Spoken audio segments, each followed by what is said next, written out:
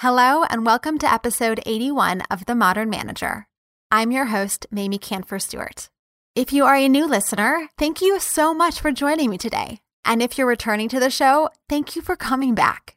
It means a lot to me that you're choosing to spend your time not only listening to this particular show, but just in general, the fact that you're investing in yourself as a manager. We need more managers like you. Now, a warm welcome to Julia R. to the Modern Manager community. Members of the Modern Manager community get all kinds of bonuses, including 10% off my new course, Make More Time. Everything a manager needs to know to delegate successfully. It's on sale now until January 10th, with early bird pricing until December 31st. And I'm really excited for this course because I heard from many of you that assigning work and holding people accountable is something that you struggle with. Knowing how to effectively delegate is one of the most important skills for any manager. And this course walks you through the process and the mindset. Learn more at mamieks.com/delegation. Today's guest is David Neagle. David is the founder of the multi-million-dollar global coaching company Life Is Now, Inc., helping thousands of entrepreneurs, experts, and self-employed professionals gain the confidence and find the right mindset to increase their revenue, turning their endeavors into 7- and 8-figure ventures. He is also the best-selling author of The Millions Within, a book focusing on intention, focus, and awareness to build your dream business and life. David and I talk about how self-sabotaging works, why we self-sabotage, how to overcome your own tendencies to self-sabotage, and how to talk with your team about their self-sabotaging activities. Now, here's the conversation. You're listening to The Modern Manager, a podcast dedicated to helping you be a rock star boss with a thriving team. Whether you're looking to upgrade your meetings, cultivate your team, or grow as a leader, this podcast is for you. Now here's your host, Mamie Canfor-Stewart. David, thank you so much for joining me today. I am really glad that we're meeting by phone this time since our last in-person meeting was a bit of a logistical circus. My pleasure, Mamie. Yeah, it was. It was fun, though. We had a good meeting. We did. All right. So you work with entrepreneurs to help them build their businesses and design a life that they want. But as you know, this show is not only for entrepreneurs, it's also about managers. But the reason I wanted to talk with you is because I think a lot of the concepts that you talk about and work with your clients on are really relevant to anyone. Is that true? I hope so. Yeah, it absolutely is true. And I think that in building my own company and managing that, a lot of things that I've taken from what I've learned to actually help entrepreneurs, I've actually applied in a managerial sense, so to speak, and I have found that it has worked very well. All right. So my first question is about the mental game and our mentality and kind of how we get in our own way sometimes. So can you maybe flesh that out? Yeah, I sure can. So I think what's important for people to understand is that there's basically two parts of our brain that are working both together and in opposition of each other all the time. And that's where our thinking, or when we say we get in our own way or we get stuck or we self-sabotage, that's when our subconscious mind is actually going against what we consciously want to produce in our life. So that basically is that our subconscious mind has two main functions. It wants to keep us alive and keep us reproducing. It does not like when we go and intentionally try to change something that it knows for certain is actually keeping us alive and keeping us safe. So we always have that part of our brain that is in a bit of resistance to whatever it is that we're changing. Even if we're growing productively, we're totally volunteering to change. It's not like change is being forced on us. We're doing it. Our subconscious mind constantly wants to pull us back. The way that it does this, I have found, is extremely fascinating, is that it either gets us to notice something in our environment that we get hyper-focused on because of some sense of urgency. And it really doesn't matter what it is. However we justify that urgency in our mind will definitely do for that, whatever is going on. Or it literally causes us to subconsciously create a problem. So that could be we get in an argument with our spouse or with our employer or with a friend, or we get sick, or we forget to lock up the dog and the dog runs away, whatever. So we get focused on whatever the problem is. And the problem becomes so urgent in our mind that for some reason we don't think we can do both things at the same time. Or we come up with some resistance around what it is that we're supposed to be doing. And what our mind actually tricks us into doing in that moment, and this can happen with the smallest things maybe or the largest things, is it gets us to agree with whatever we're paying attention to. The second we go into agreement, we automatically justify either stopping what we were doing or we totally self-sabotage whatever the pursuit or direction that we were in was. And then either we have to become aware of it and correct it, or we go through a whole number of different things that could happen after that. But that's actually how it happens. And when we work with people, we help them kind of reverse engineer their own strategy for self-sabotage or for stopping moving forward. So I have a lot of examples of my own life that are coming to mind. I'm thinking about like my incessant need to be upgrading my website.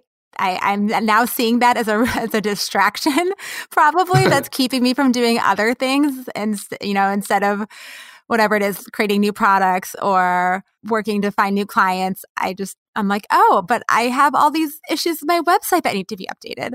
And then I'm also thinking about as you said, a really small way of like the millions of times that I'm like, oh, but there's so many emails that I need to get to. And so I will go down a rabbit hole of trying to get my inbox back down to zero instead of doing whatever big project work I probably should be doing.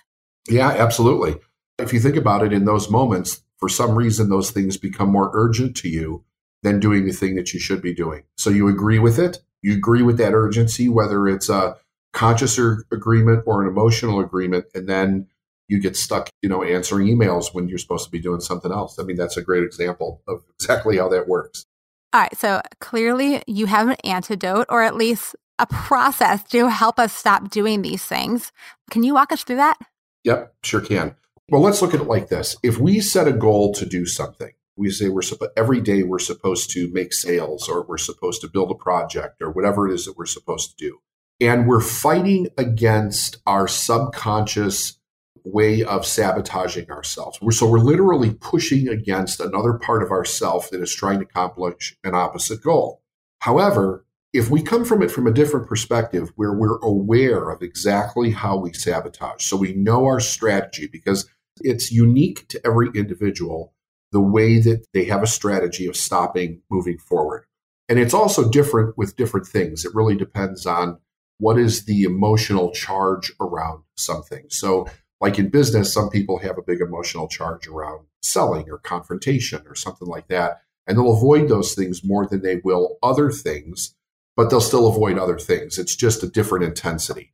So if we're really conscious about how we have this ability to pull this strategy off, we can reverse engineer it and literally see everything that happens within the cause and effect framework from the moment we decide we're going to do something else to the moment that we've actually sabotaged ourselves and stopped it.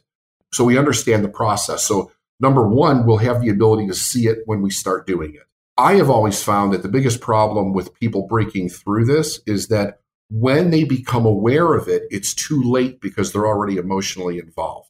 So if I say to you, Mamie, here's something that you need to do, and you start doing it, but you start to self-sabotage or you start to get distracted, you're emotionally involved in something else by the time it's too late to correct it because you're already emotionally involved. You've actually reinforced the bad behavior instead of reinforcing the good behavior. So if we break down your strategy for doing that, we know exactly what's going to happen in order for that to start to work itself out. So the very first thing to notice would be, what is it that's out of place? It's something that's causing you to pay attention to it when you're supposed to be doing something else. So that would be the first thing. The second thing would be to give yourself another option other than doing that thing. So part of it is also evaluating, is this actually an emergency or not? Does this really need to be taken care of now or not? And if it doesn't, then where am I going to place this in my day or my week or my month in order to get it done? Because I still have a responsibility to do it. It's in my life or my business or my work. And then get back on track for doing the thing that I said that I was going to do. All right, that all makes sense. Can you maybe give us an example of what you're talking about? Well, so I've already mentioned sales. So let me talk about that because I see people in business avoid this like the plague. And it's also the thing that it causes a business to either thrive or not thrive or be very difficult for individuals. So if we are selling in business, there are a lot of things that a person has to either overcome or make themselves proficient in the skill set to be able to do that. Then they have to discipline themselves to actually make the calls or however they're doing it. They're going out and seeing businesses, or if they're calling off a list, or however they're actually making sales. So then that gets calendared in their day. I'm going to do this project from this time to this time, and I'm not going to do anything else during that time. So if it's something that internally I don't want to do, I'm afraid to do it, I'm afraid of rejection, I could have a lot of internal issues going on that are conflicting with my objective. If I start to get focused on those and I'm not addressing them, what happens is that almost every single time, something will show up as the perfect reason for me to stop. It even could be, like I've seen people do this, where they're like, I made phone calls all day, but nobody answered the phone. And it keeps happening over and over and over again. And we would think to ourselves, well, we don't really have any control over that. You'd be very surprised if a person actually changed their energy around what they were doing, that they would be getting a different result. And I've worked with companies all over the world where the slightest thing that comes into a person's life can throw their sale off or throw their productivity off in various different areas. So what we want to do is we want to be conscious of that going in. And if we're conscious of it going in, then we can do is give ourselves another option. So another option would be the idea of this, that when this specific thing happens or goes wrong, instead of having to agree with it, I can do something else instead of agreeing with it, and I can continue to do the work that I actually need to do in that time frame. When I do that, I'm reinforcing a new belief and I'm reinforcing a new habit pattern inside of myself. So with sales, what that is going to allow me to do is it's going to allow me to stay in that project of work for the length of time that I'm doing it. And instead of reinforcing a negative emotion around it or a resistant emotion around it, I can reinforce something that is more expectant or even grateful in a lot of cases, which is going to make not only the job easier, but it's going to give me a completely different outcome on the other end. And at the same time, I'm breaking the pattern of sabotaging around that specific thing. So I really like this idea of putting a time on your calendar to do the task or to do the activity that you maybe know you're going to self-sabotage around. It is something that I like that trick a lot. I tend to do that also just to help me get a better handle around what it is that I need to prioritize for the day. So it's a good trick in many, many ways. So let's shift gears a little bit and talk about what happens when you notice that a team member is the one who is struggling with this. So of course, like it's in some ways easier when you know it's yourself and you can identify and start to have some strategies to respond. But what if it's somebody else? How do you get them to notice when they're self-sabotaging? So here's what I do. First off, I think that once a person becomes aware that this is exactly how people self-sabotage, I think it's great to sit down with all the people that you're managing, like one at a time, and explain to them, listen, I've learned something new and it's really beneficial. What I'd like to do is I'd like to reverse engineer the way that you self-sabotage. I can tell you the way that I do it if a person wants to be transparent around it so that we can catch it before it becomes any kind of a problem. So I think that that's the best way to handle it right up front, is to find out how each one of the people that work for you actually do sabotage. I have found that not only doing that in my coaching business, but doing that in my business has saved a tremendous amount of problems versus actually approaching it after. But if you have to approach it after the fact, then I think that the first thing is to make it completely safe for a person to be totally transparent. Because what I have noticed is that because generally these issues can be emotional, a person will be resistant to hearing this because they're resistant to whatever it is that they're sabotaging to begin with. So you've got the external resistance, like my manager, my boss is challenging me on this. So, am I in trouble? Am I going to lose my job? What's the ramification for that? And then I also have the resistance where I'm having trouble changing this on my own, but I really don't know what's causing it. So I think creating a safe space for a person to be completely transparent is very important to do that. I've found working in my own company and with many other companies that that's always been the best way to start this conversation. But then it's having a conversation with them really about what was the expected outcome of the project or whatever it is that they were working on and what exactly happened, but get their perspective on it. Because I think that this is where a little bit of basic psychology is really good. Really listen to the perception of the person that sabotaged. Like, what was their perception of what went wrong? Whether it was, did they miss a deadline on a project? Did they totally bungle the job? What's really going on with this person? And, the other thing is to find out if there's anything going on personal in their life that would cause them to do this. Because a lot of problems, as you know very well, that are at work begin at home. So if we can really just sit back and really understand what's going on with the person, we can then present to them the solution in a way where they'll be able to hear it much better so that they don't feel attacked. Feeling challenged, I think that it's not always a bad thing, because that's one of the ways that we help people, become more productive and develop their skill sets and their own self-identity or self-worth in what it is that they're doing and just become better individuals. So I think that's actually a good thing.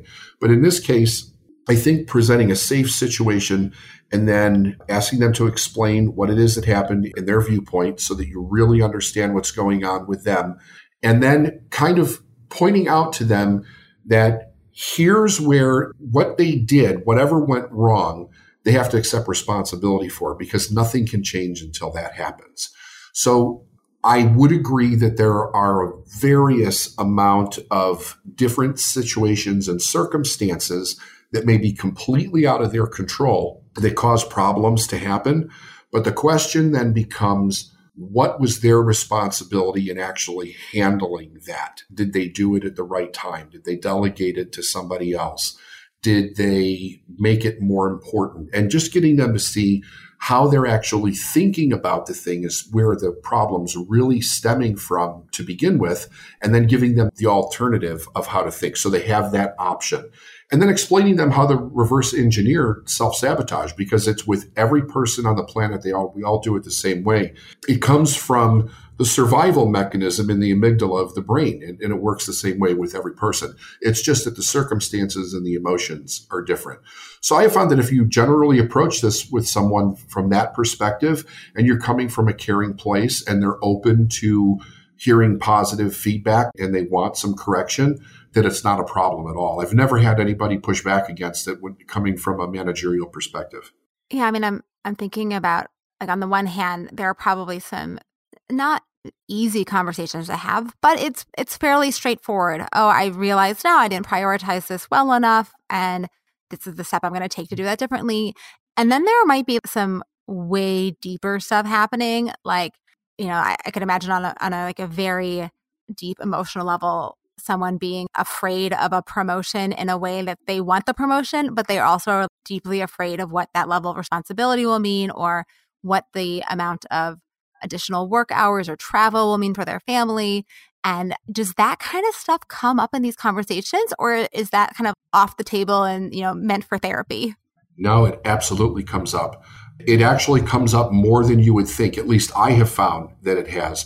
When you create a safe space for someone and they really feel that you will not abuse their transparency, there's all kinds of things that they're going to tell you. Sometimes things, it's like too much information. You don't need to know everything.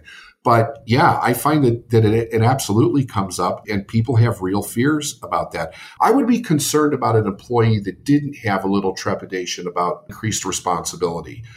Because you don't want somebody that's arrogant or overconfident to the place where they're going to make mistakes and then they don't own it, right? They're going to blame somebody else because they don't want to look foolish or something.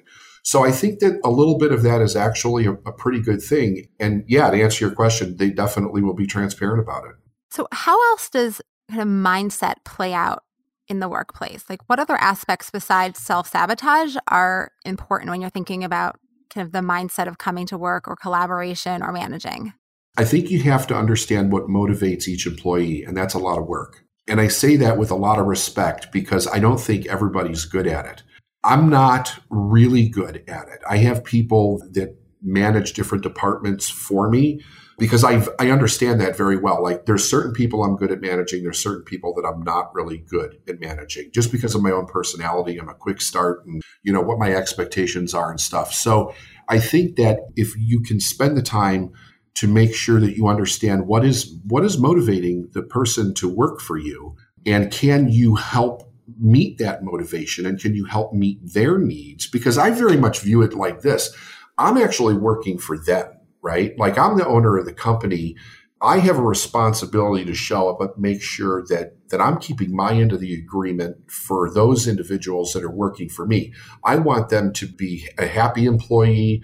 I want them to be driven to meet their own goals and needs and desires, but I have to know what they are so that I can help meet that. If they need extra time off, if they need a raise, if they need support at home, if there's some other way that I can support them so that they can fulfill the duties that they have to do and the responsibilities here, for two reasons. One is, there's a selfish reason involved there because it's my company and I want them to do really great so that my company can grow, but so that we can all grow together and also meet the goals that they have in life. One of the greatest pleasures and gratitudes that I have in life is being able to provide that opportunity for someone else. So I take it with a lot of respect with those people, and they're choosing to work for me and with me. So I also have a great deal of respect there. So I want to know, what is it that motivates them? Why do they want to work here? Why do they want to trade this part of their life in my company and help me accomplish my vision? I think from a mindset perspective, it shows that you care. It shows that you have empathy. They're not just a number. They know that every day that they're making a difference in some way. And I think it's important to communicate how they're making a difference and to celebrate that. And it's not just about, did you hit the deadline? And I don't really believe in that kind of negative management pressure. It's never really worked for me. I've never liked it when I've been in that type of a situation. I've always come from the place of motivating from within. What do they really want? And helping them and supporting them in the challenges that they have in life and in the wins also. I feel like that was such a great answer because the first part is all really about helping to understand what is it that your team members are maybe afraid of, like what's under the surface that's causing them to hold back. And this is the what's under the surface that's really going to entice them and excite them to push forward, right? So it's such a beautiful yin and yang that you just described. Yeah, I think it is. All right. So as we are starting to wrap up, as you know, the show is called The Modern Manager. So can you share with us one of the incredible managers that you had the privilege and the honor of working with and for, and what made this person so fantastic? Yes, I can. His name was Tom Bellino, and I was working for a petroleum company for a part of my life when I was making an enormous change. So just a little backstory on this. I was a high school dropout. I was really going nowhere with my life. I began to turn myself around, and I managed to get a pretty decent job that was paying me enough money to be able to support my family. And I really wanted to do well, and I wanted to advance in this company. There were some challenges, though. Number one, I didn't have an education. I had no managerial experience. So it was all learn on the job training type thing. I lived 100 miles away from where I worked. So they were very hesitant to promote me because of the strain that would put on me, because I had to fulfill, certain responsibilities with this company, and I was 100 miles away. So how was I going to meet that challenge? So Tom kind of interceded into my promotion, and he helped me get that promotion. But he also took me under his wing. He was a manager for United Parcel Service, and then he retired from there and came to work for this company. And he taught me a lot about being humble, because I had a little arrogance to me at that point in my life, and a little I know too much. And he, in a lot of ways, he really challenged me on my own mindset and my own behavior, and really showed me how to be a leader instead of just being like a dictator, because all the managers I had up to that point in my life was more of a dictatorship.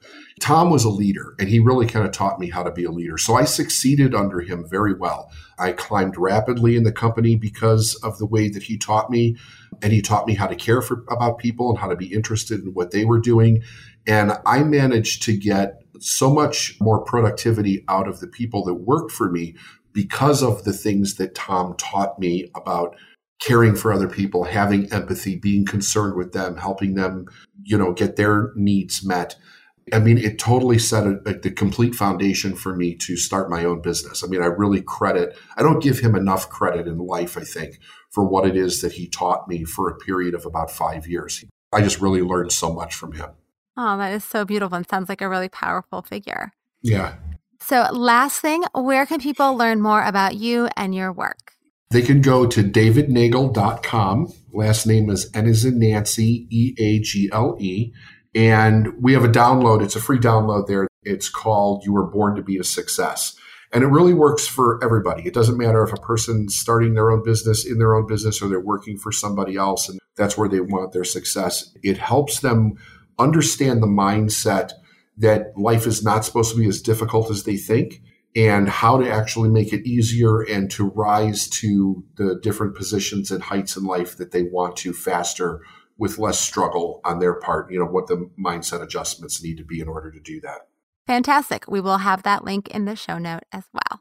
Thanks, Mamie. Thank you so much, David. I am, of course, now going to go back and rethink how I do all of my work and when I'm self-sabotaging, and think about what motivation I need to learn more about with all of my team members. So thank you for the important insights today. My pleasure. Thanks for having me on your show. David has generously offered access to his course, The Art of Success, for free to members of the Modern Manager community. The Art of Success is truly a tool of self-empowerment like none other. It teaches you exactly how to rise above your circumstances and live a stronger, more liberated, more fulfilling life. This is a serious program for any entrepreneur or visionary who understands their physical day-to-day results are directly related to who they're being.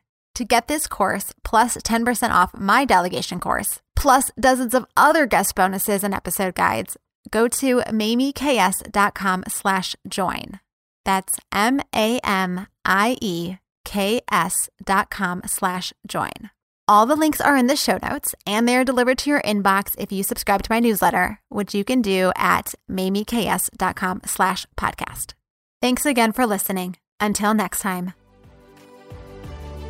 Meetings are one of the most critical components of healthy collaboration, and teams are at the heart of how we work. Meteor helps you use your time in meetings productively, build healthy relationships with your colleagues, and move work forward. To learn how we do it, visit meteor.com. That's MEETEOR.com. You've been listening to The Modern Manager. You're already becoming a rock star boss of a thriving team, I can tell. To ensure you never miss an episode, subscribe to the show in your favorite podcast player and join the mailing list at mamieks.com/podcast. That's MAMIEKS.com/podcast to get show notes and other special content delivered directly to your inbox. Thank you so much for listening. Until next time.